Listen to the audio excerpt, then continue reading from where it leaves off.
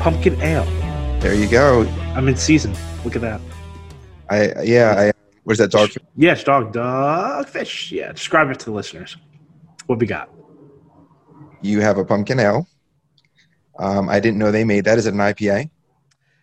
It is not. I don't think it is. It says Dogfish Head. They didn't address it with the IPA moniker, and I didn't know they made. It's actually not even pumpkin. It's called Punkin.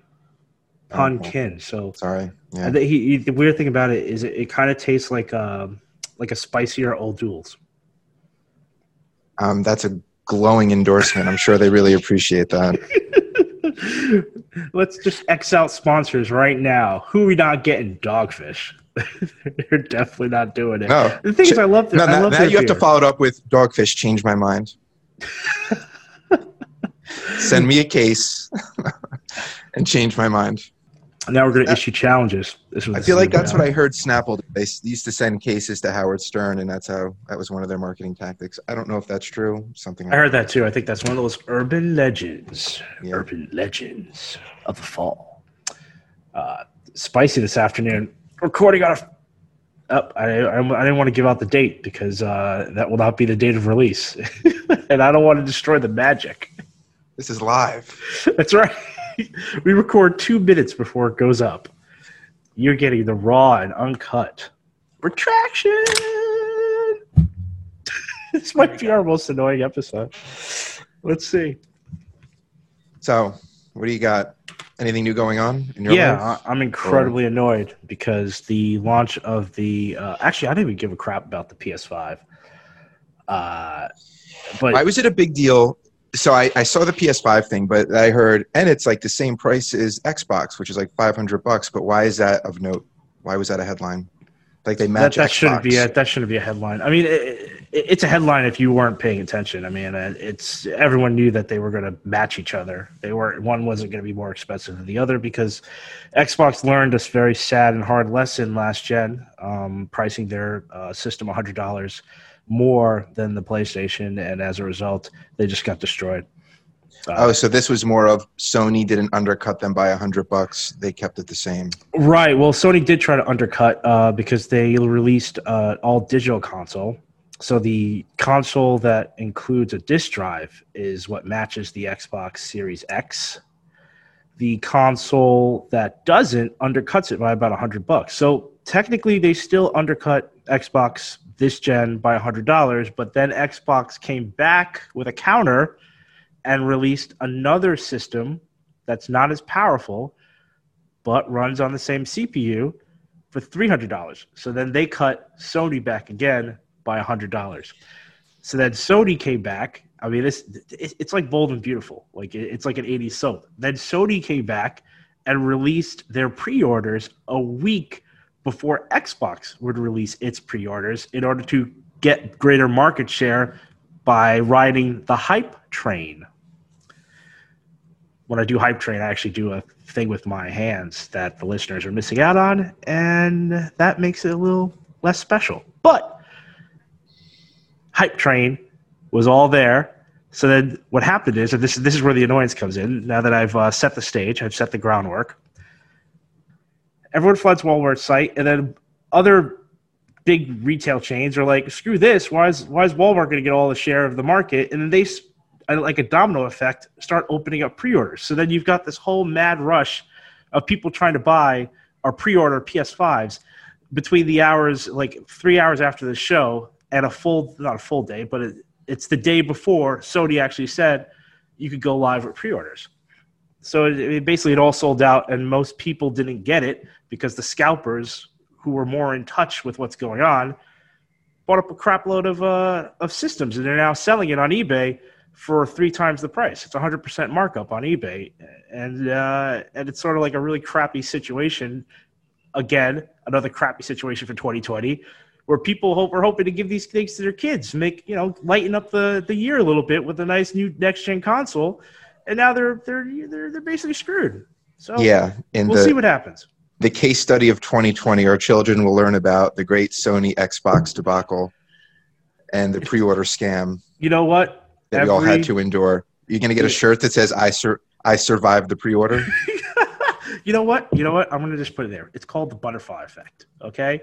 You don't know what this little seemingly innocuous little debacle, what effect that may have on 2021. You don't know. Worse yet, and this is actually the worst part, because actually I didn't really care about a PS5. I mean, I just didn't.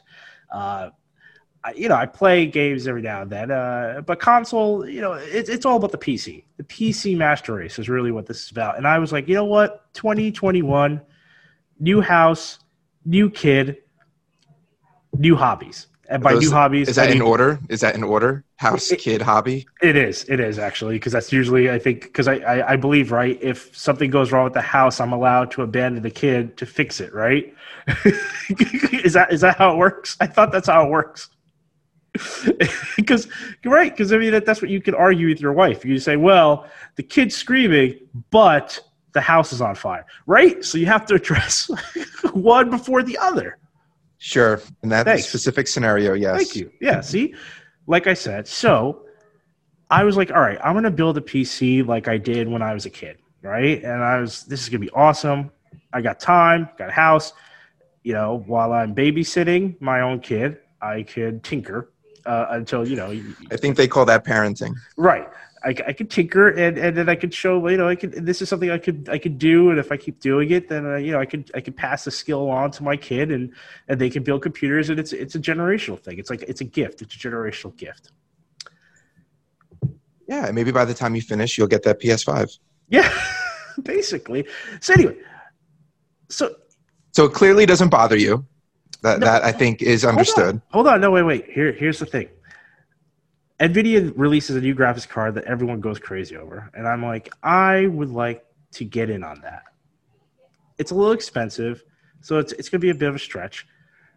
But they release it. I mean, how much is it? It was $700. This card, $700. And this does what? What does a graphics card do for you? Why do you need to upgrade or get this graphics card? I mean, I don't want to. Are we a PC podcast or are we flowing? It's going to take too much time to get into what a graphics card does. I mean, you can't give me like a 10-second thing of what a graphics card does? This graphics card in particular would allow you to game at 4K resolution with advanced frame rate. So we're talking upwards of 60, 120 frames per second, which allows for smooth gameplay. And it's very difficult to achieve at the 4K resolution. So let's just leave it at that. You're a marketer. That's what's put on the box. That's what they put on the box. So I'm like, I'll get in on that. Screw the PS thing. I'll just do this because PC is better than console. 9 o'clock in the morning, line up digitally, refresh pages. Every retailer exactly at 9 a.m. in the morning sold out within seconds. So it went from 9 a.m. to not 9:01, but 9 a.m. and 30 seconds. Everyone was sold out. The reason? None of the retailers put up protections against bots. Antoine, it sounds like you're just going to have to wait. Sounds like you're just going to have to wait until it actually goes on sale. This is what's scientifically fun about this. And this is what's interesting. It's about how we live in an age where scalpers can basically set up bots to probe a page, keep refreshing it until you can get in, add massive amounts of quantities to a cart. I assume that's what goes on with tickets. This is what tickets. Yeah, what happens it's the same thing. No, you're absolutely right. This is the same thing that happens with tickets. And now it affects you, and now you're upset about it. Yes. I didn't care. All the concert goers have been suffering this for years. They've been doing it for years. I didn't care. Now it affects me. This is what it's about. This is how you get active. This is how you get politically active. Yeah. It doesn't matter if it's happening to someone else. Typical human behavior. Once it happens to you, that's when you get in this. That's funny. Yeah, this is. I mean, I have waited online for hours to get tickets before, only to find out, they were sold out hours ago. So I feel your pain. Good news is, unlike a concert, you will get your video card and or PS5 someday. when you sell out of a concert. Probably not, that's because kind I'm of it. never going to be able to square away having a How do you new house, justify a new spending kid. $700 on a component versus $500 on an entire console? Like, is it that much better?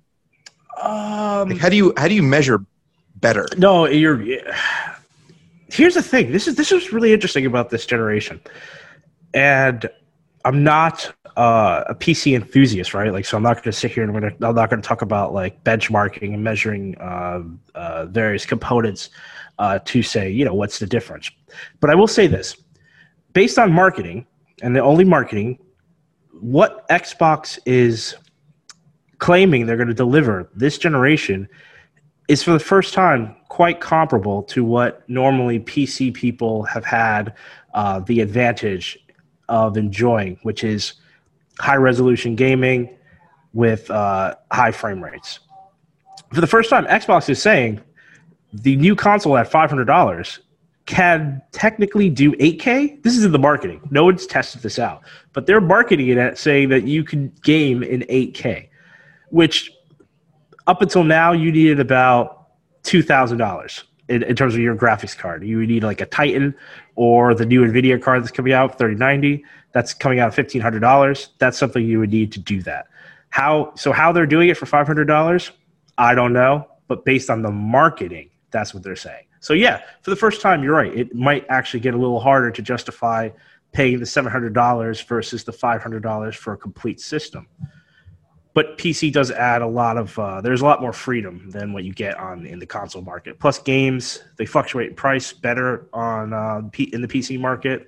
You'll get more sales, and a lot of developers will bring their games to PC first before they'll optimize it for console, because there's a lot less roadblocks in terms of doing that. So you can get to market faster. Do you need to be do you need to be an advanced gamer to be in the market for a PC rather than a PlayStation or Xbox? Like, what's the persona? It's definitely, yeah. It's definitely people who are more tech savvy. Definitely people just tinkers, I would say. If you're not buying gaming laptops, I would say gaming laptop people are people who have disposable income and don't want to worry about frying a motherboard or worrying about various components in terms of building their own PC. And so you'll get like a gaming laptop that's basically like a console. So it's just form packaged, ready to go. That's what you want. Well, yeah, I know that was a little foray. I know it's a good way to open up the show. Very interesting to hear about what's going on in the gaming world. My heart goes out to those affected by the pre-sale scam. Yeah. Those Russian bots can be killers. Yep. Now, fires in Oregon be damned. I mean, you say it's a bot, so is it like a bot on behalf of scalpers where they're just like they're getting everything shipped to them, like they actually buy these things? Right. So for the first time, NVIDIA actually tweeted, and they said, Twitter's amazing. The amount of information, if you just pay attention. But NVIDIA for the first time said that they're going to investigate the sales. Cancel the sales? Can't they just right? Yeah. Well, that's what they're going to try to. I don't know how you would do it. Right. I'm assuming that the bots are sophisticated. I mean, here's the thing. I don't know how sophisticated the people using the bots are. So while the software is incredibly sophisticated, it's basically a person who says, I want to flip a card, or I want to get in on the resale market. So then I go out and I buy software. I don't know how much that software costs, right? But you buy it on the black market. And then I say, I'm going to use this software, and I'm going to set it up to 6 different websites. And we're gonna get a card that has a credit card that has like $30,000 limit. And we're gonna charge it all and get tons of cards delivered to my house. But that's the interesting thing. So if NVIDIA investigates, they're gonna notice if they cross-reference the shippings, like the shipping locations, they should be able to cross-reference and say, why are 22 cards going to a single address? And then that person probably would get their stuff canceled. So it'll be interesting to see what they come back with, because most retailers don't do this. Most retailers just don't. They just cut their losses and just say, you know what, this is not our problem because we sold the product and we're getting the money anyway. We don't care how it's distributed. But NVIDIA actually took the extra step to say we're consumer friendly. And they didn't want the debacle that happened last time, because the last time their cards, basically the same thing happened, and most of their cards had a 150% markup for the lifetime of the card. So I think they don't want that to happen for this generation. So they're trying to nip it in the bud. Okay. Retraction. So now that we've gotten that out of our system, which has been very interesting. Yeah, I was angry. But yeah, go on. I can feel your anger, and I'm glad that you were able to vent. I am sure it is relevant for a large portion of our listenership, and I hope it's palpable that it anger has resonated with them. Cool. So you had a list that you wanted. I think you texted it to me at some point. I don't know what it is, though. Are we still going with me? Haven't I done enough talking? Well, it's your turn. You bring up an issue, because this was an issue. I said this is scientific because it's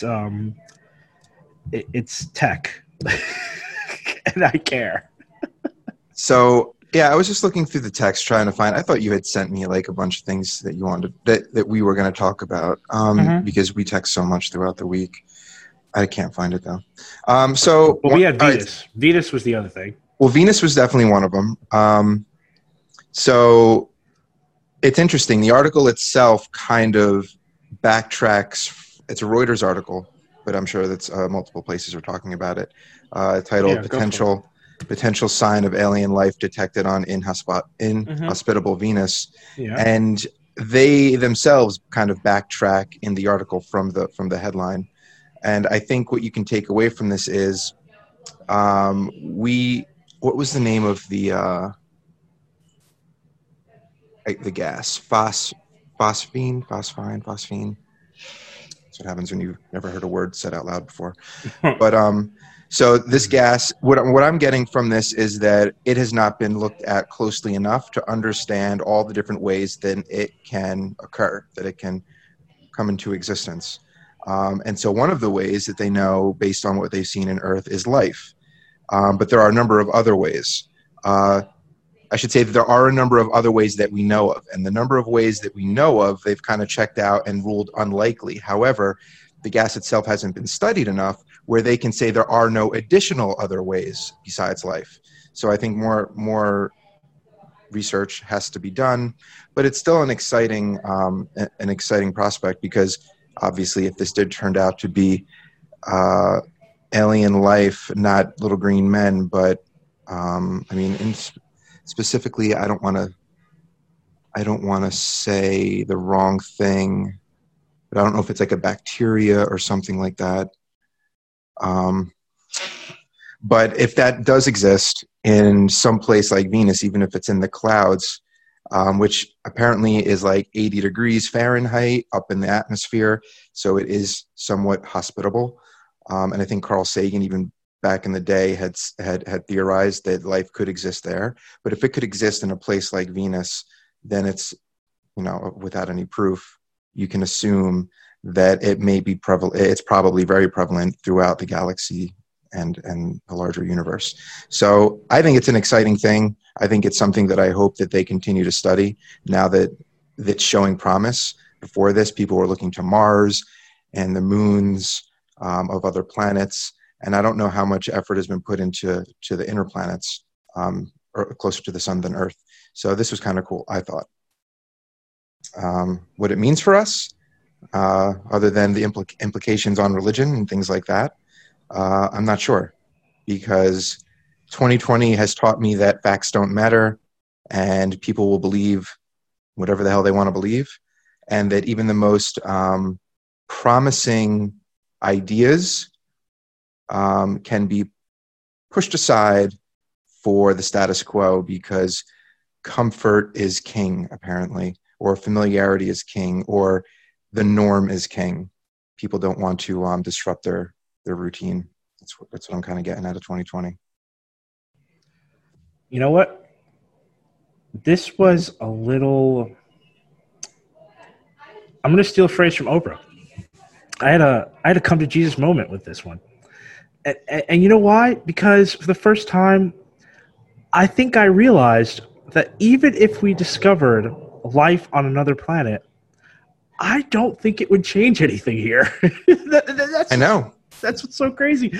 It was the first time where I was like, wow, let's say they actually prove this. Let's say that let's even say there are little tiny green men that are microscopic that have an entire civilization on Venus and are living within the gas. It wouldn't change anything on Earth. No, and I was like, I don't even know if people would care. And the thing is, it wouldn't even change it.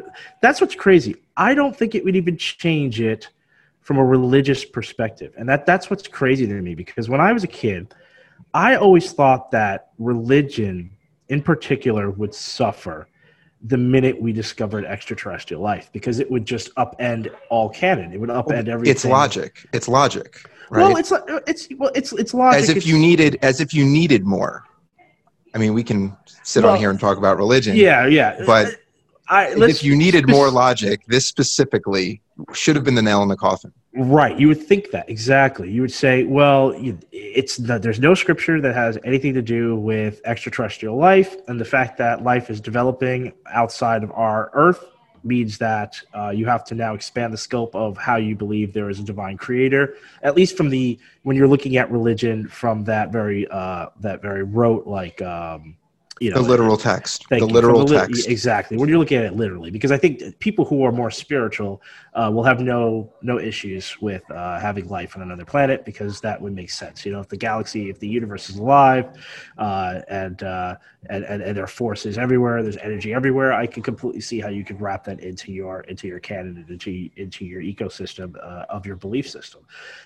But when we're talking about like that hardcore evangelical type stuff, I don't think it would matter. I really don't. I think that there would be a way to flip it, or parishioners would just simply say, like, I think you could just say it's a trick of the devil, or you. I don't even think you have to go that far. They would just say, they would just do what they're doing now. They would just say, if they even recognize the science, which I think a large portion would just completely ignore it and act like it doesn't exist. Exactly. Out of sight, out of mind. It's not like they're enslaving us or something. Exactly. But I think that they would say, that's right. But I think they would say exactly what they say about every other scientific discovery or consensus that interrupts their norm, that disrupts their reality.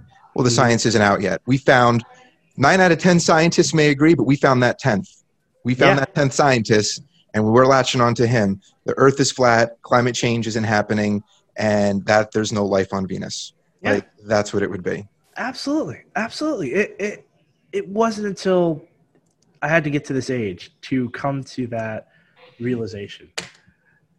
Yeah. So that's great.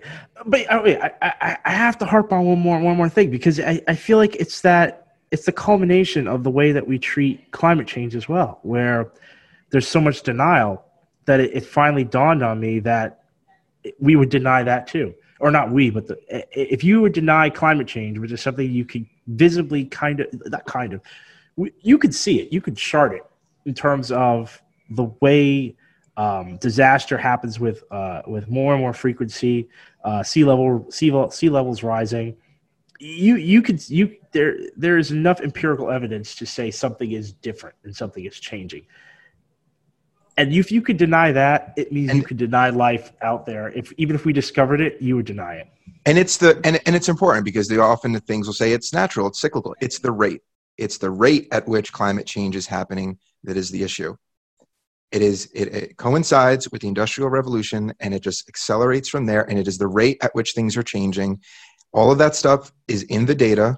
And I'm not going to talk too much to it because I'm not a scientist, but I've seen enough, and I trust the people that are saying it enough where we should be acting. And the fact that not only are we not acting because it may not be economical in the short term, we're flat out discrediting the findings. And it always goes back to the same conversation we have. What is the point of having experts and institutions and degrees and even going to school if we're saying to little Johnny and Jenny, when you grow up, you're going to go to school, you're going to go to college, you're going to get a degree, and then no one is ever going to listen to you because everything you're taught is a liberal lie.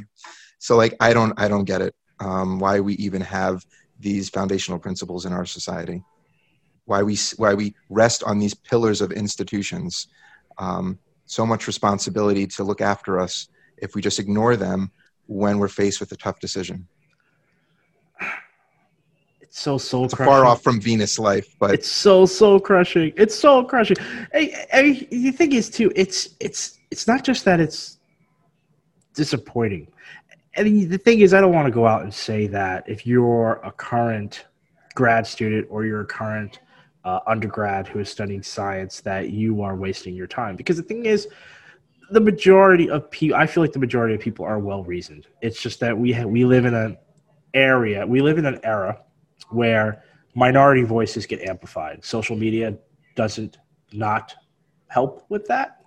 And then there's a lot of other reasons, such as sensationalism sells ads in terms of the media. So you're just you're more likely to pick up on minority voices when it comes to things that will basically upend norms, such as claiming, I don't know, that the fires in Oregon are being started by people as opposed to climate change. left-wing activists, Antoine, I believe that's what you meant to say. Left-wing activists. No shade on Rogan, who I actually have a lot of respect for, but yeah, my point is that I think that can get to the best of people, especially if you're constantly engaging extreme voices, or you're trying to look at the other side. I think that it can eventually start to erode on your own sense of what's right and your own equilibrium in terms of the truth, like the truth and facts. So yeah, but anyway, yep. So that's Venus. That's the story there, and I'm sticking to it. Yeah, I mean, just adding to the whole climate change type thing, it's not even like, it is a big part of society in terms of individual citizens and their sophistication when it comes to science, or just general trust in it. But it also comes from leadership. I had also sent you that article on, what was it, from the Associated Press, titled "The World Isn't Meeting Biodiversity Goals, UN Report Finds." They've had over a decade to achieve 20 goals, and only 6 were partially achieved and the rest were not. And, when we're talking about biodiversity, what this really means is plants and animals are dying. Like, we're losing species, things that help with Earth's ecosystem. And again, it goes back to how young were you when you first started learning about the greenhouse effect, about plant cells, animal cells? I mean, it's my earliest memories of school. Some of those involve those kind of lessons and curriculum, and I'm kind of just blown away that I don't know what happens. Like, you get older and then you just forget, or like fall victim to greed, or you just literally kick the can and know that you only have one life to live and you're going to live it, and you're just not worrying about it. Like, what is it? Why does this affect me so much, and then it doesn't affect leadership? Like, why have we not met? I'm just going to ask a simple question. Mm-hmm. Probably not so simple answer. Why didn't we meet all 20 goals? We've had a decade to do it. You have all these people coming together, agreeing on this. The United Nations did it. All these nations came together and did it. And then everyone just bailed. No one did anything. Which one is this? Because how is this different than like the Paris Accords or other climate change initiatives that we've embarked on in the past 2 decades? So in 2010, more than 150 countries agreed to goals, and this is a link, so I'll click on that, mm-hmm. To protect nature. But the new United Nations scorecard found that the world has largely failed to meet 20 different targets to safeguard species and ecosystems. And the name of this, it was the Convention on Biological Diversity. So the Paris Accords are much more recent. This is 2010. And I do not know how to pronounce this word. AICHI, biodiversity targets. And yeah, they're all listed here. I mean, there's 20 of them. I won't read them all, and I've actually didn't click on this before.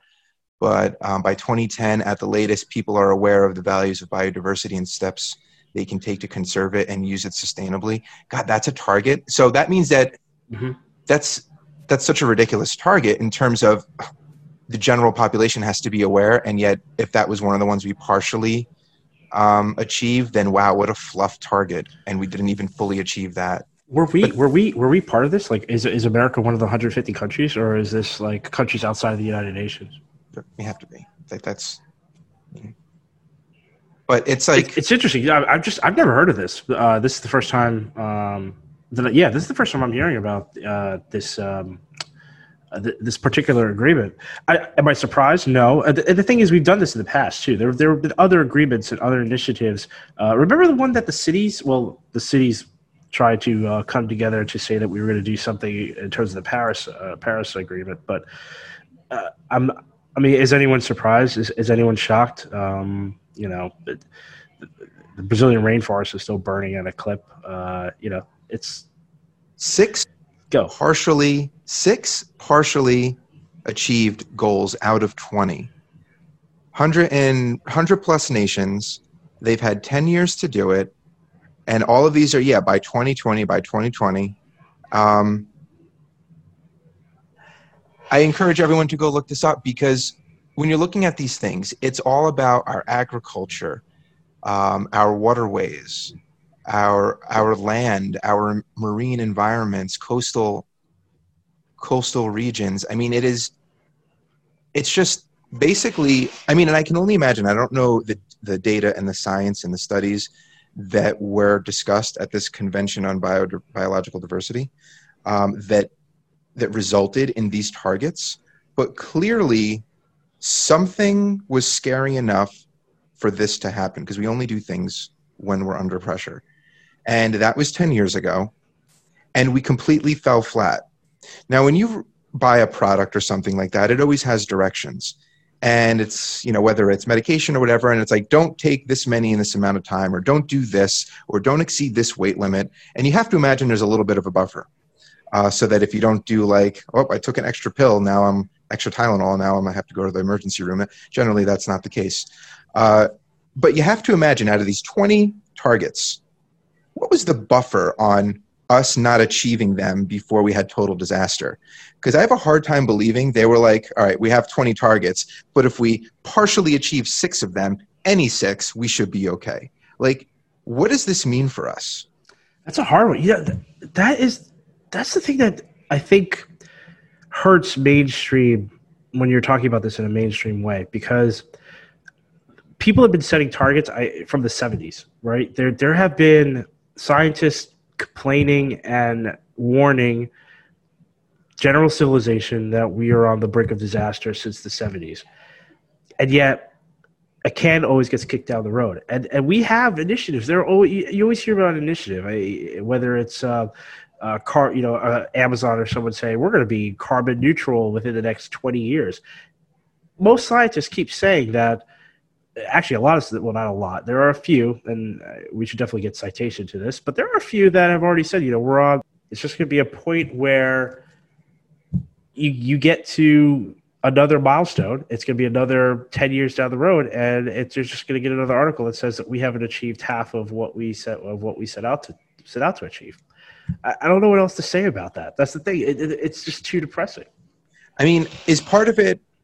It's almost like the supervolcanoes or the big earthquakes. Like, we know or meteors. We know it's going to happen. We don't know when. So it's not like if we don't do this in 5 years, we're all going to die. And wait, that 5-year mark hits, and then we all die. Like, is it because it's not that precise?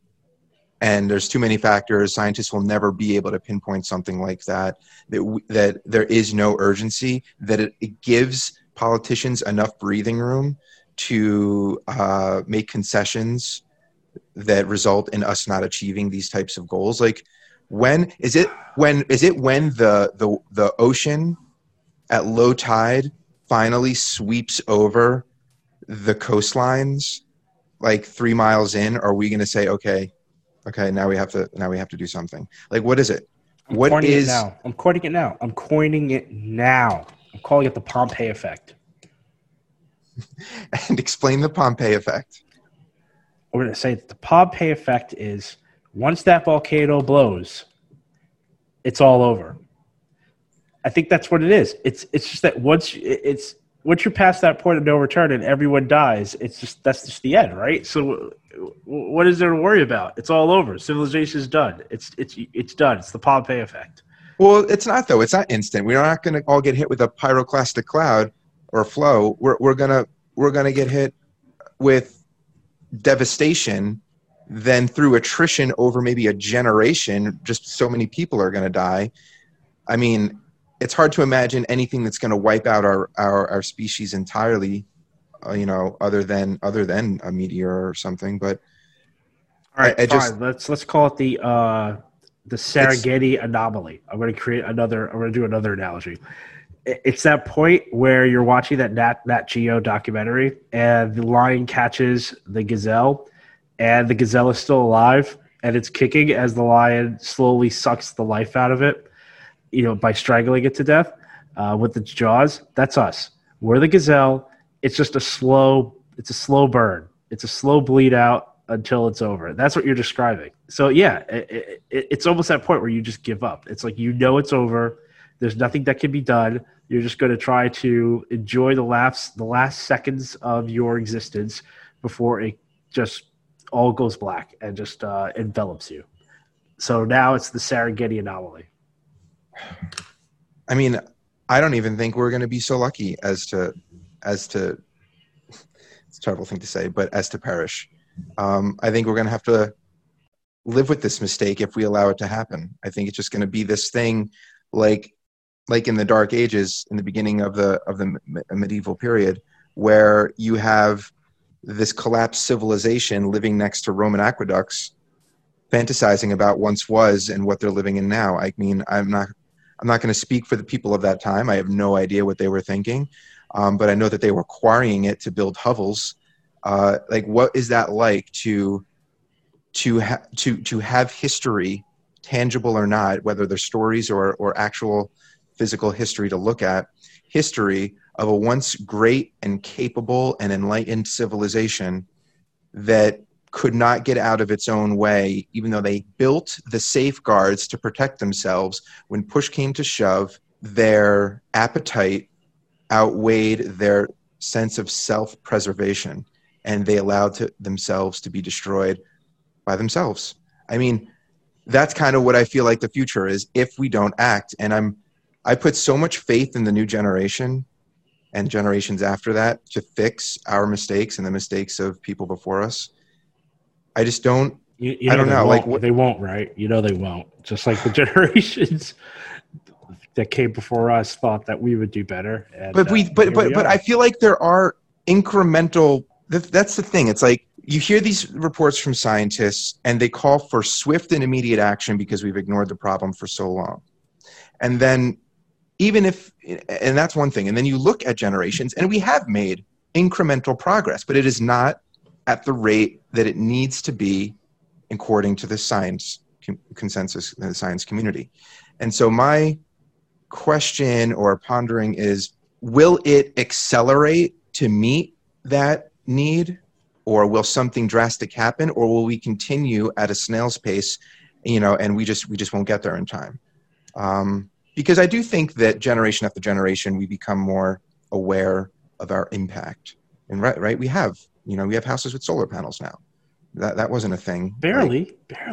I mean, yeah, but that's what I mean. It needs to be. But that's what I said. It's not at the rate, but it's not at the right rate. We're finally at a generation where the majority of us are starting to finally own homes. And how many of us actually have solar panels on those houses? What is the percentage? Exactly. Yeah. And yet we're a generation that completely knows that is the better thing to do. We're a generation that is fully informed with the knowledge to know that we should be using solar panels and the benefits of solar power and clean energy. And yet so many of us still have oil burning, furnaces or whatever, and still engage in practices that we know are bad for the environment, and yet we still do it. And that's my point. Well, the incentives aren't there, right? You're not exactly. As long as the incentives aren't there, and the thing is, the incentives aren't created, and our generation isn't in a point and isn't in a place where I believe we're going to get into power and then all of a sudden start building those incentives. Not unless something calamitous occurs. And the thing is, it's what does need to occur. We've lived through Katrina. The West has been burning for years.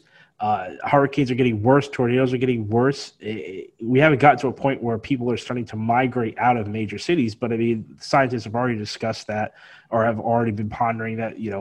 Cities like Miami are on borrowed time in terms of flooding and the right storm that just basically annihilates it. But the thing is, I can talk alarmist all I want. Big things happen, huge events occur, and yet we move on. We reinsure. We double down. We say we're going to rebuild. We say that's the patriotic thing to do. And instead of learning from those mistakes, we just go right back and repeat them. So I don't know. I don't know. I'm just saying. I'm with you. I'm with you on that. And that's why I almost feel like I'm kicking the can, and it is kicking the can. That's why I am hoping that the new generations to follow turn a corner and do what we have not been able to do, because you are absolutely right. And listen, everything you just named is regional. We are in the middle of a pandemic, and we still find ways to put our heads in the sand, to ignore the problem. And the common denominator there is who's in power. Who are the ones that are making our policies. In the younger generation, you see more sensitivity to our impact on the earth. And so that's why I'm hoping that, when our kids are grown, that they'll, I don't know, just be better. That's why I'm going back to the Pompeii effect. It's going to come to a point where the generation comes up and realizes it's too late. And so they just give up, they forsake all hope, and they either double down to enjoy what quality of life they have left until you get to that point where everyone has a gas mask when they have to walk outside. And yeah, that's really it. That's what I'm saying. That's where you get to the Pompeii effect. So right now we're in the Serengeti anomaly. That's our generation. And then it's going to get to a point where lights are about to go out, and that's the Pompeii effect, where it's like you just might as well enjoy the day, because nothing you do can reverse what's about to happen. I mean, you'd like to think that there's always right, that there's human nature is to find a way, that there is a way to reverse it. We just don't know it yet, and we will figure it out. That's what you hope for. But you're right. What is 2020 teaching us?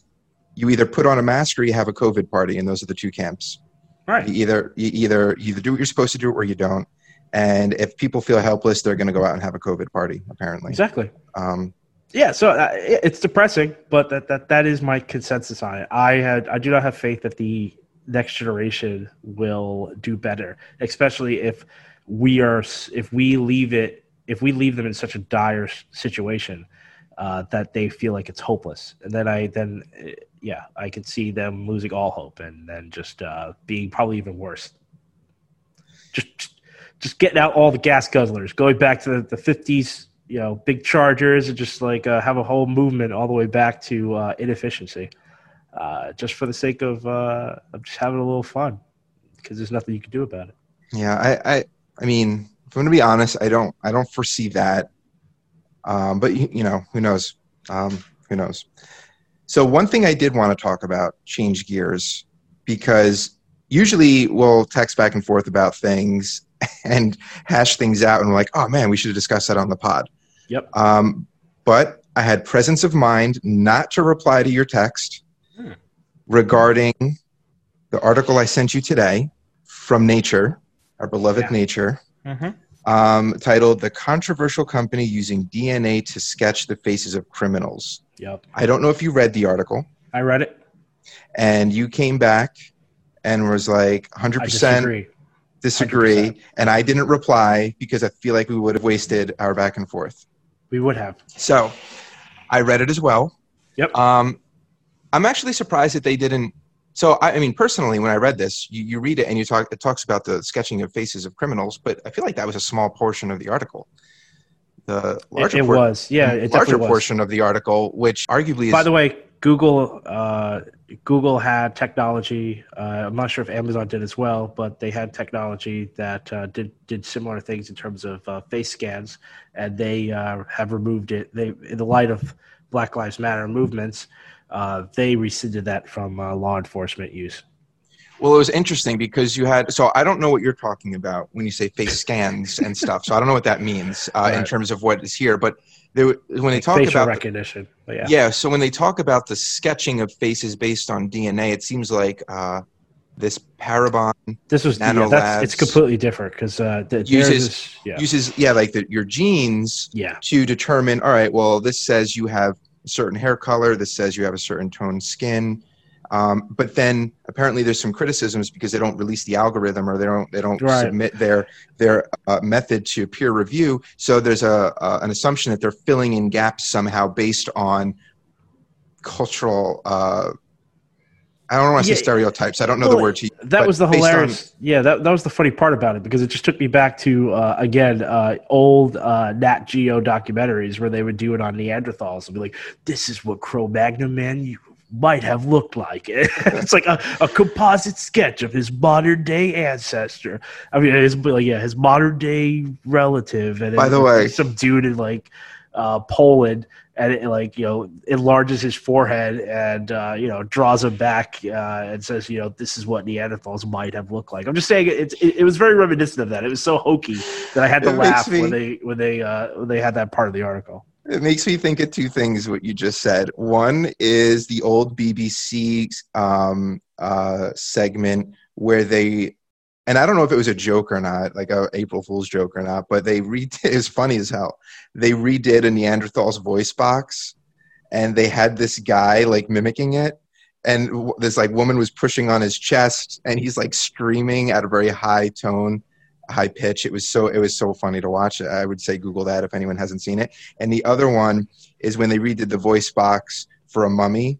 Yeah, and then but that one was it was like a normal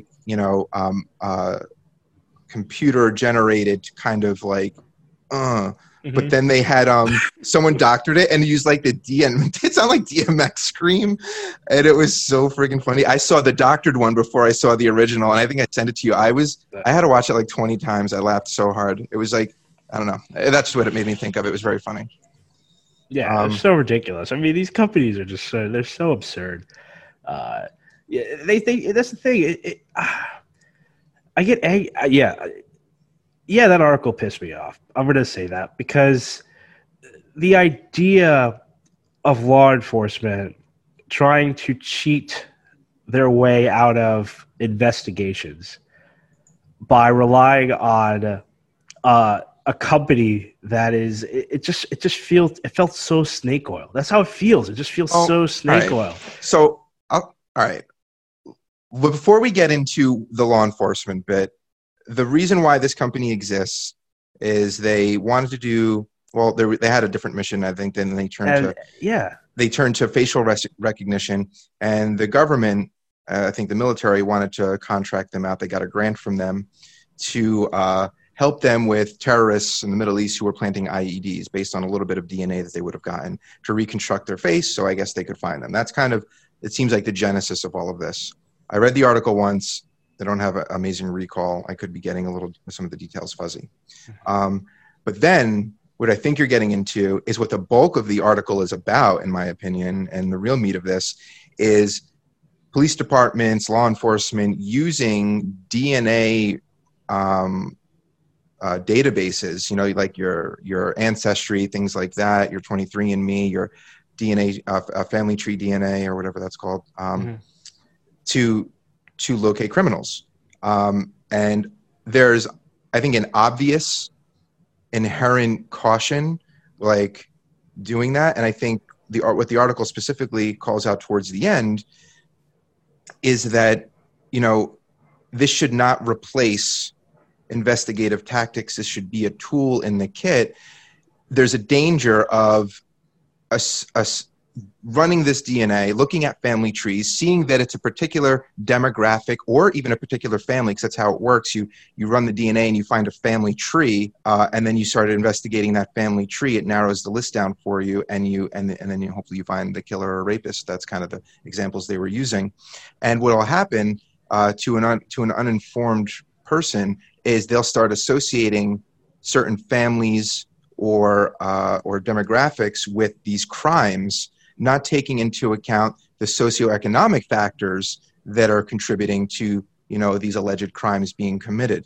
And I think it's that detail which is so easy to overlook because we're all humans with impulse and knee-jerk reactions, but it is such an important detail because that's the root cause of crimes committed out of desperation or whatever it may be.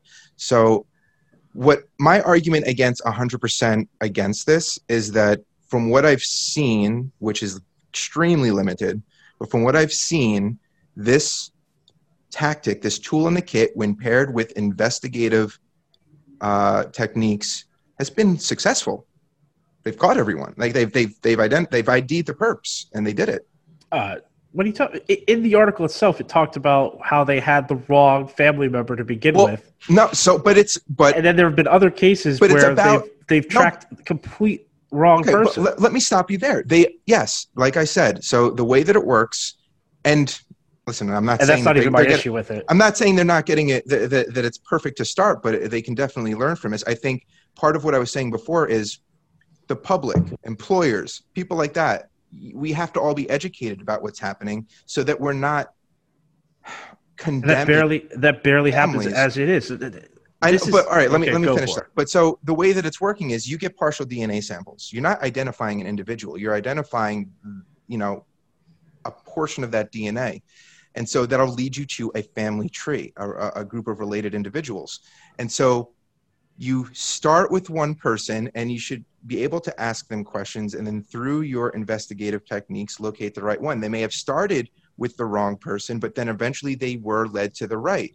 And what it did was narrow down the list. It took from a population of X amount down to one family. That's ridiculous. It led to them. But they caught the dude. So But look at your rights. Look at how that infringes on your right to just be a free citizen. You're telling me that if someone, some ancestor, not ancestor, but like some distant cousin of mine commits some ridiculous crime, that cops are going to come knocking on my door to talk to me about if I was anywhere near the vicinity of this place, because they're trying to analyze whether some person related to me might have had to do a crime. That's insane. That is insane civilization. I don't find that insane under the assumption that it is not by itself going to be used to convict you. Yeah, but I don't even want it to start. I don't think that you should be able to start there, because that net is too wide. That's what to me is so ridiculous about it. It's like that is a wide net, and even if it is your cousin, if you live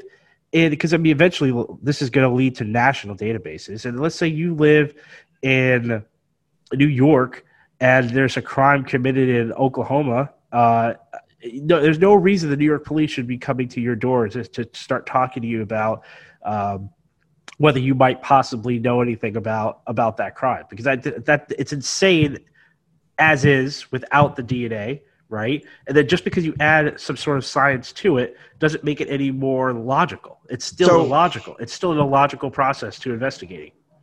So I'm having trouble understanding. So let's say you have no leads, but you know that someone is out there raping and or killing a bunch of people.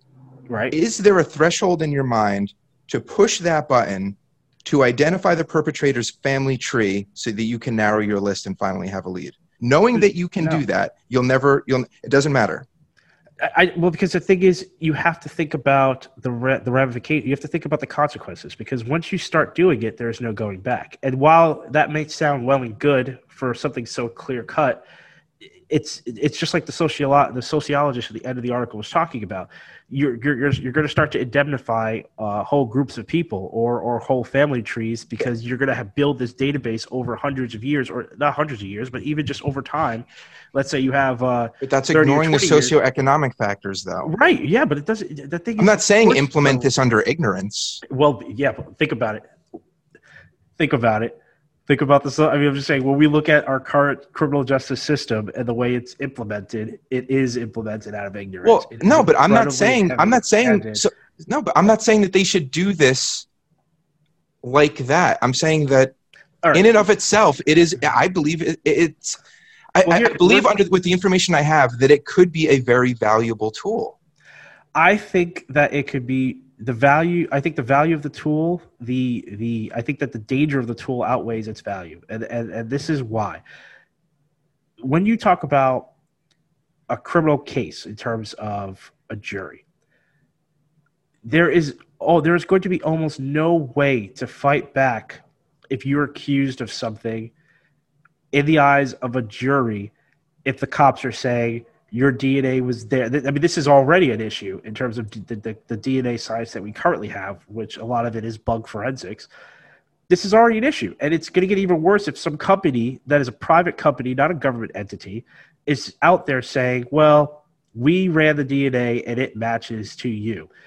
And then now how am I supposed to go and get a fair trial, which is what you're entitled to as a citizen of this country? You're entitled to due process, or you're entitled to a fair trial. How is your trial going to be fair if this company gets basically, you have the police and this company saying you did it? Now there's no need for witnesses. There's no need for an investigation. There's not even going to be a need to even verify your whereabouts or any of that, because that's what I'm saying. The evidence will be so stacked against you because everyone is just going to err. And this is the one place that people love to err on the experts when it comes to crime. In crime, people love to err on the experts. Anything else, no. But here, yeah, I'm just saying you're going to lose your rights as a citizen. I think so. I honestly, this is inevitable. I think it's going to happen one way or another. You're right, and I think that you're leading to a dystopian society when that does occur, because that's the truth. What I'm hearing from you in terms of why this is bad, you're not arguing the merits of it. You're saying people are too stupid. That people are too corrupt and people are too stupid. That's correct. That is exactly what I'm arguing. And the thing is, it's and I'm not. I'm honestly not going to argue about that because I am naively idealistic when I think of things to start. Sometimes you ground me, sometimes you don't. And so I'm not going to argue that the general population is going to take the time to educate themselves, or the government is going to take the time to educate the general population on the science of this and how to look at it. So that if I am questioned in a murder case because my DNA has a partial match, my employer, future employers, or neighbors aren't going to be like, did you hear Jamie got interviewed by the cops for that murder? Maybe we shouldn't have him come over this weekend, or maybe we shouldn't give him like that does happen. That does happen if you look a certain way. That's more of a privileged view. Yes, if the cops start talking to certain people, even without any kind of, but we don't have to get into that. That's one of those socioeconomic discussions. But yeah, that could have ramifications for some people already. Yeah. Yeah. So if that is something that we're not able to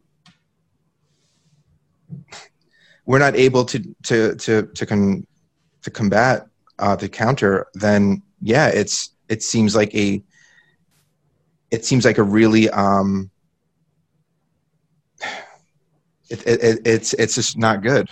I'm trying to think of the right word to use, but you're going to destroy. It is like putting out an unfounded claim about someone, and it doesn't matter if it's retracted later. Look at the guy from the Olympic bombings. I don't remember his name off the top of my head, but like you will destroy somebody if this ever gets out and not done confidentially, which you don't really want to rely on. And I think it's worse than that, because I'm gonna keep erring on the fact that humanity we're just not altruistic. If you think about a person having to do a job, which is what a police officer is, or a sheriff, and you're in a town and you need to get reelected, and a horrible crime is committed, and you have to say, I'm going to solve it, but you have no leads. And then you turn to a DNA expert, and the DNA run matches across the entire country, and they find a relative that's about 3 towns over. And they say, this guy is about 85% match. It's not 100%, but it's 85. It could be him, or it could be someone who's closely related to him. You go to that you go to that town, you investigate, you find that person. They might have visited a relative. They might have been close to the area at the time. You can't pinpoint the person who might have 100% match, but you've got someone with 85. You need to be reelected. You need to solve crimes. You're going to go heavy on that person because you need need wins. That's the way that the system is built, though. But by that's the way the system is built. It's built. The whole premise is that it cannot cases away on its own. It can't convict on its own. It's to generate leads. It's not to convict. Right, but you think its own. That is so. I mean, I'm just saying that's what it's saying. I love your optimism. No, I know. I love your optimism where you're like, it's just there to point you in the right direction. That's what the article says. That is not how it's going to be used. That is not how it's going to be used. Nothing this powerful ever gets used so lightly. It would be amazing. We would be a much better society. In fact, we probably wouldn't have to worry about climate change if that were the way we approach things. If we took this light approach with, but that's like saying you have a partial fingerprint. That's not enough to convict you on your own. You said that. You say that, but we have to look at all these cases. There are tons of people who get convicted where you're like, "Well, that wasn't enough evidence to convict." How did the jury find that person guilty? That's because guess what? Most people who go into a jury don't understand the simple premise of beyond a reasonable doubt. You're getting into like people being too dumb for the technology. And that's without science, right? That's my point. That's without science. People don't fully understand what that means. You add science into it, where a prosecutor who needs a win, because that's what the system is about. It's about getting reelected, is going to come into a courtroom and say, this guy matched the DNA over 50%. Like, they're not going to use percentages. They're going to use much clever. The language is going to be very clever, and they're going to say that there's only a 0.25% chance this person did not commit this crime because the DNA is that strong. And that's all that's all anyone's going to hear. And then what's the defense going to go and do?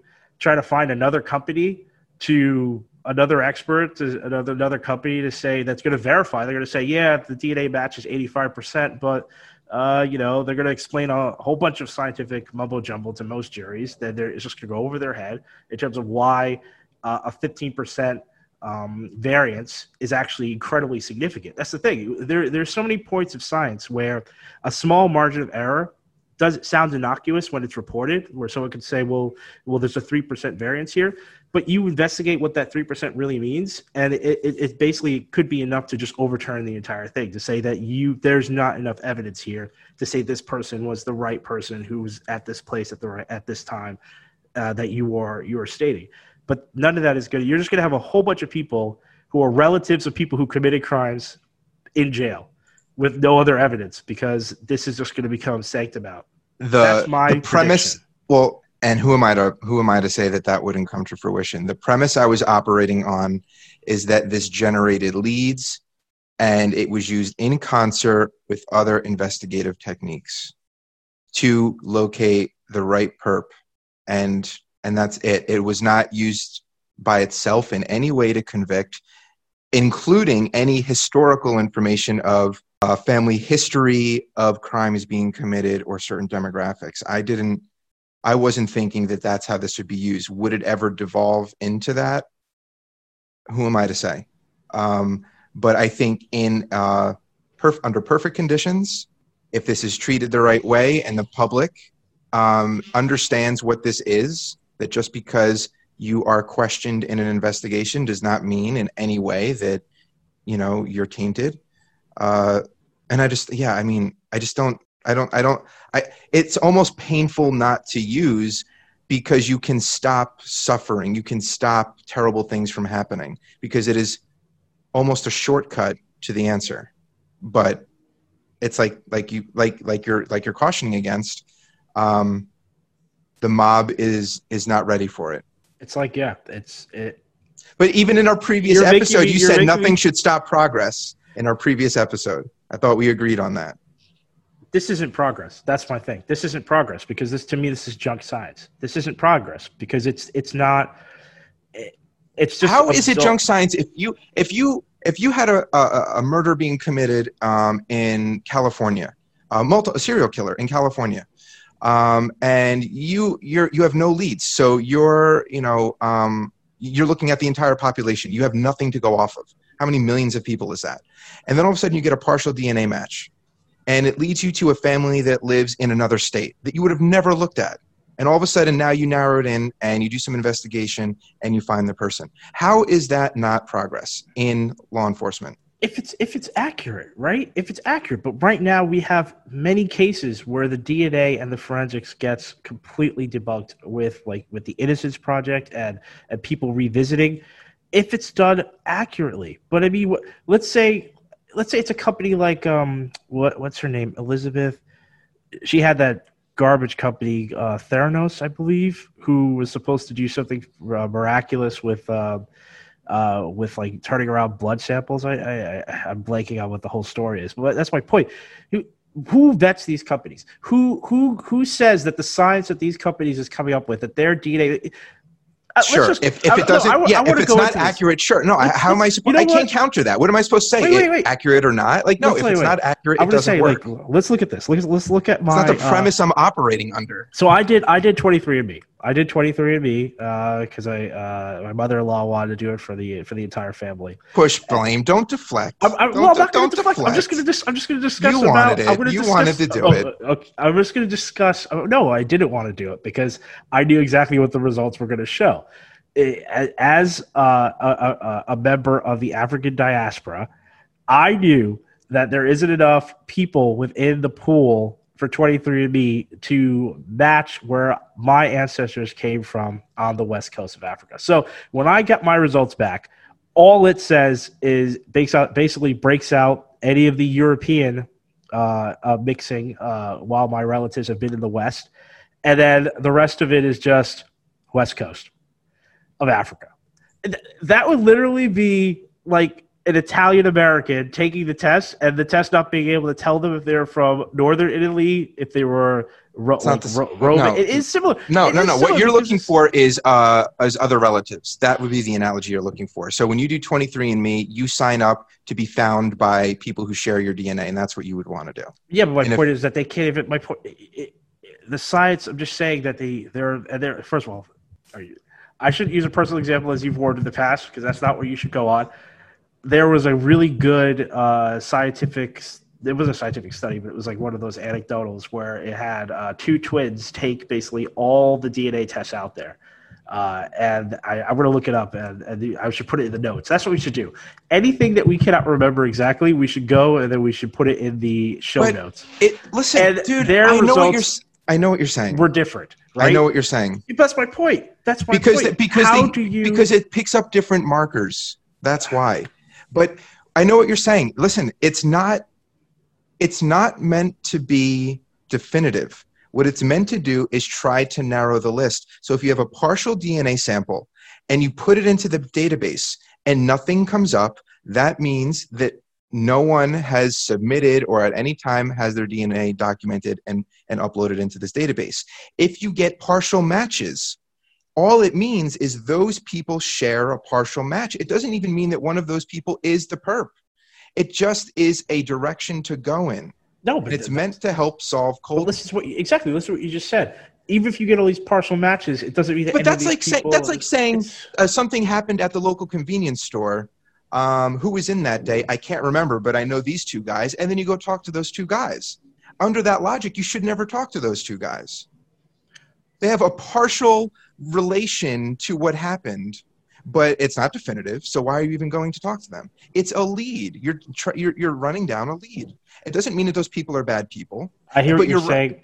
There's a danger, right? And here's the thing: when you talk to people, people are fallible, and when you administer that into a court of law, it gets cross-referenced by the prosecutor. It gets cross-referenced by the defense attorney and the old jury, who are supposed to be looking at it with an analytical sense of what's going on.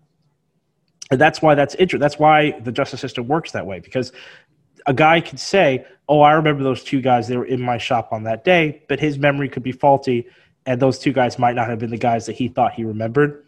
And under duress or in terms of a cross-examination, you can come to that conclusion. my That's why cousin that Vinny. works. My You cousin cannot do that once you start treating the science as gospel, and that's my issue. You cannot But that's simply not, though. That's a misunderstanding of what the well. I'm just saying that if partial we got DNA if match we doesn't got mean there, that it's one of you. if it stayed in this innocuous realm of it points to the right direction. It's just a point in a direction. It points into a relative direction. I still think it's an invasion of rights, and I think that it does create this sort of and I don't want to use the word Gestapo, but it definitely creates this sense of government overreach once you could start questioning people who might be related to a person. That's when you have a missing person. But that's like when you have a missing person, right? And then I'm not a police officer, but they fan out to friends and family, people who might have seen them last. They're asking questions of people who are loosely connected or directly connected to these people. And we know that there's a difference there because you have a human. But it's a different connection. type of connection. It's a different type of relation. It doesn't mean that you're in any way guilty. It doesn't even mean that the general tree, the people you've been pointed to, that you're going to, are involved in any way. It's just another lead. And I totally understand what you're saying.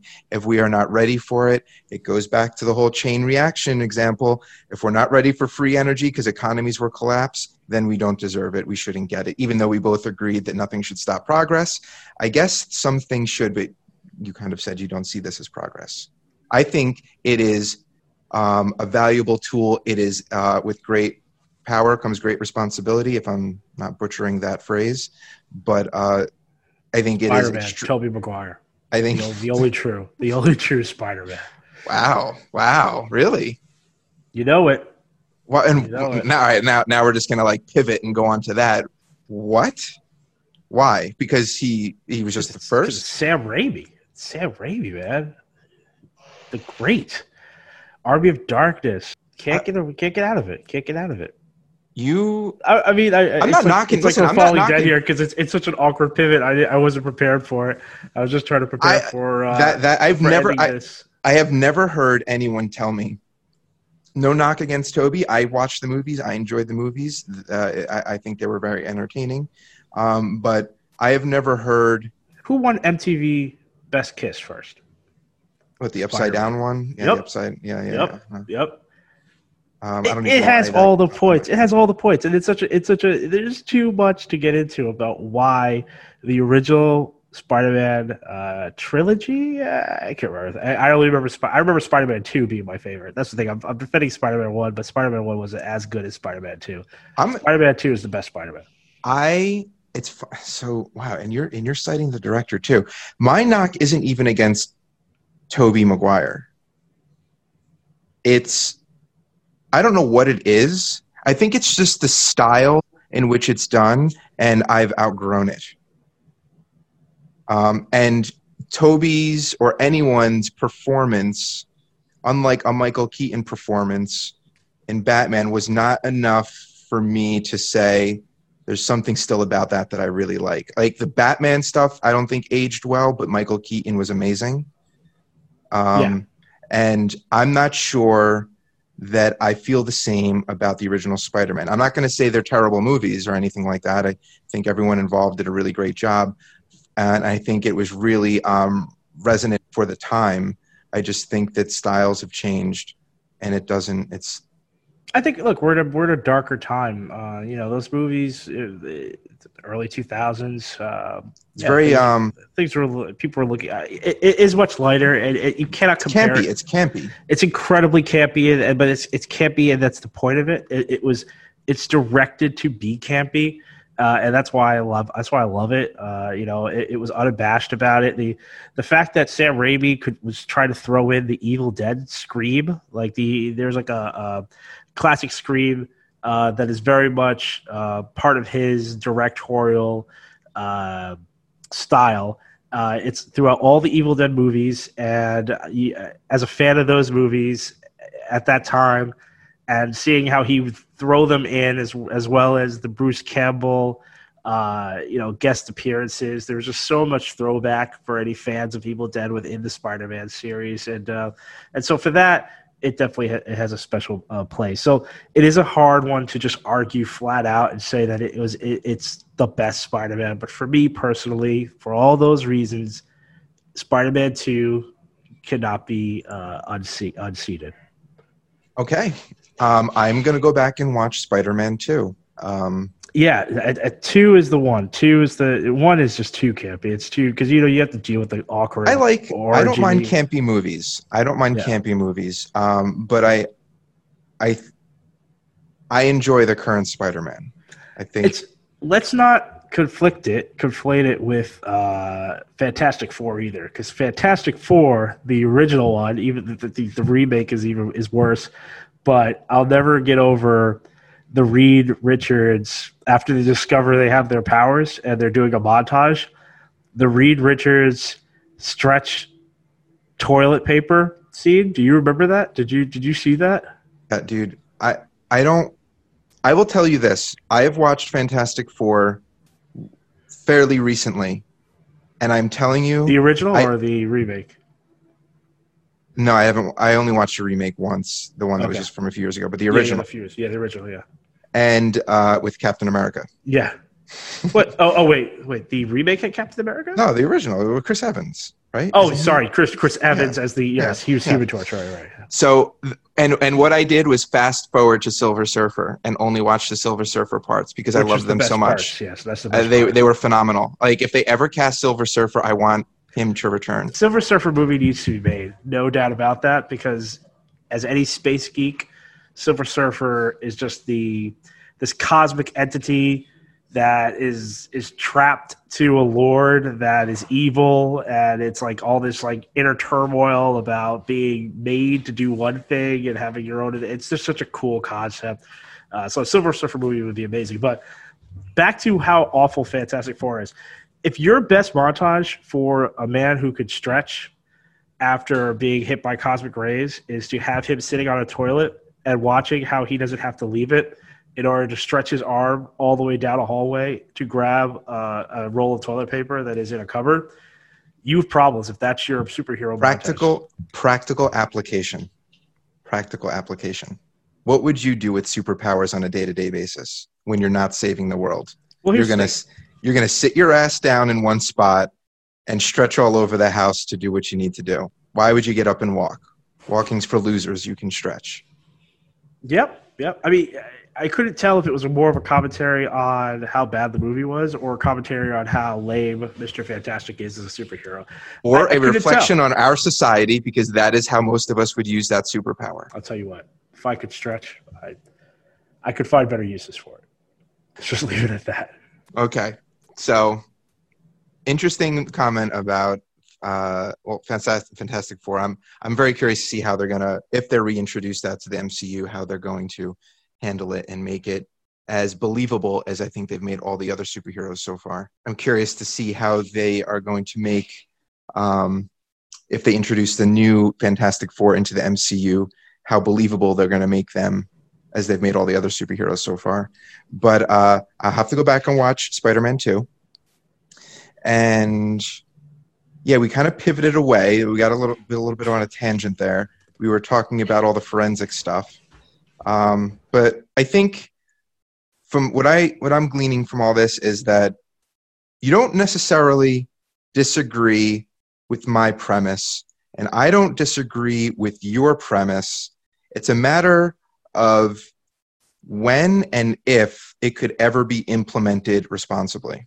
Is that fair to say? I think that we could come to that conclusion. If we were to go back to it, I think that we could say that if we lived in a society where I was confident that we could implement that kind of technology with the responsibility that it would require, it would be an amazing advancement in terms of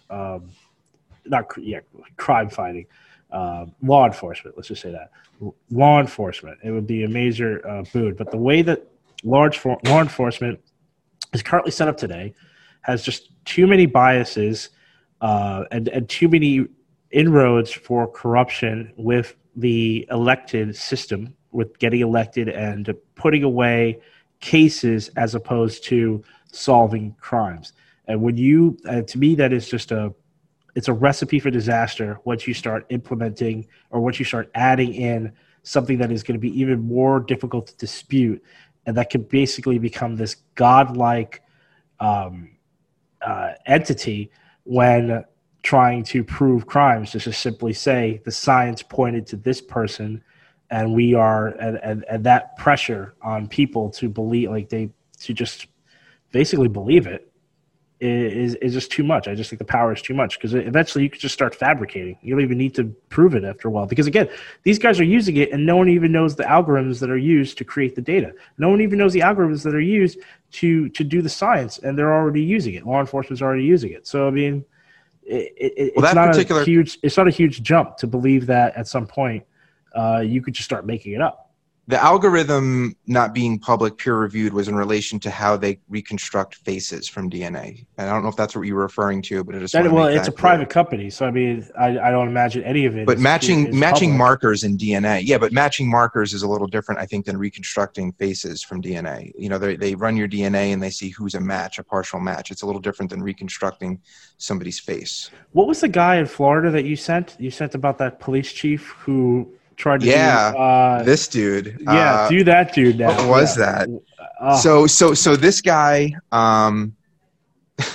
so this sheriff in Florida has apparently achieved what the rest of us could not, and has put together an algorithm that crunches historical data on perpetrators to predict their next crime, or to predict how likely they are to commit another crime, and to proactively combat their likely scenario. They harass them and pick them up on petty charges, and they target them. So if you if you got booked for 3 things, paid your fine, served your time, you're just going to have the police constantly knocking on your door, constantly inspecting your property to make sure no hedges are overgrown or whatever, and just continuously harass you.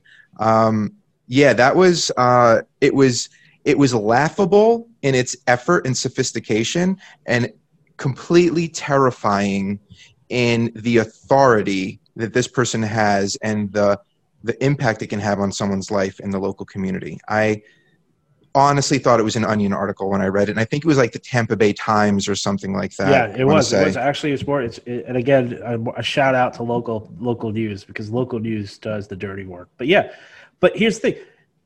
Think about that. Think about how crappy that scenario was, and how ridiculous this cop was in order to think that he could minority report his neighborhood and find people committing crimes find people before they commit crimes, right? Think about the authority that he used and was able to impart on his deputies to go out and harass these people with little to no evidence or any kind of peer review science on his methodology, right? Now, go back to a third party sanctioning that behavior. Think about how much worse that would get. But the sheriff obviously wasn't able to build a pool in his backyard, and the precogs weren't available. And yet, he was able to convince his deputies and other people that what he was doing was the right thing to do. Listen, dude, I'm not going to I'm just pointing it out. I'm not going to condemn partial DNA matching, because this sheriff in Florida took it upon himself to be a self-proclaimed data scientist, commission some vendor to put together an algorithm, and then start harassing people. I don't know. I mean, it's some level of ignorance or just like straight up intent, and he just needed something to in his eyes, justification. I don't know who this person. I don't want to say what's going on, but what I can say is that is an entirely flawed concept. Its application is absolutely ridiculous, and I'm not gonna conflate that with the Nature article. Now imagine you're some Danny DeVito, Arnold Schwarzenegger twins situation where you've got you were adopted, and then this crime unit comes up to your door and they go, you have been identified as 100% matched to being at this place at a certain time, and you're like, 100% is a little different, Antoine. 100% is 100%. Exactly, but you have a twin. But it's not 100%. That's not what this is. I know. Don't do that. I want to operate on a somewhat I didn't want to honest put it. premise. I didn't want to go into the twin scenario. But the thing is, you're going to get that case. You're going to get a case where a twin commits a crime and the other person gets done away for it because. But their DNA isn't 100% match to twins, right? Isn't that no, what it's going to be close is? enough. Yeah, but it's going to. It's not, of course, but it's going to be close enough. That's my point. It's going to be. It's going to be. So close that's like the Judge Dredd scenario. That's the Judge Dredd scenario where they think Sylvester Stallone committed the crimes, but it was his lab twin that no one ever knew about. That's right. Yeah, because only your DNA could activate the gun, which again, I thought that twins don't have an exact match, so that gun has a fidelity problem in terms of how sensitive it is to DNA. Well, I think it's close enough, and I think that's something definitely for next time. We could definitely. I want to discuss. We're going to look that up and talk about the twinning DNA because I do want to know how this would implicate twins. It would be very interesting. The whole thing would fall apart if you could wrongfully convict twins. I think that you could. You're definitely gonna. I just can't see that has nothing to do with this because that can happen now. They run DNA now, and if the DNA was a match, that kind of scenario could happen now. Man, do twins have the same fingerprints? Probably not, right? From my understanding, which again I'm not an expert, I don't think twins have exact matches. That variance, I don't know what it accounts for. Maybe fingerprints are grouped into that. Eyes, I don't know. I don't know what the variance in DNA represents physically. I don't know how much longer you want to go, but the other thing that came up was the whole vigilante thing. I think we're going to save that one. Let's save that one. Let's give ourselves something in the pocket. By the way, according to the New York Times, the new research, identical twins share very similar genes. Identical, they are not. There you go. So no worries, you won't get arrested for your twin committing heinous acts. Doppelgangers, they're real.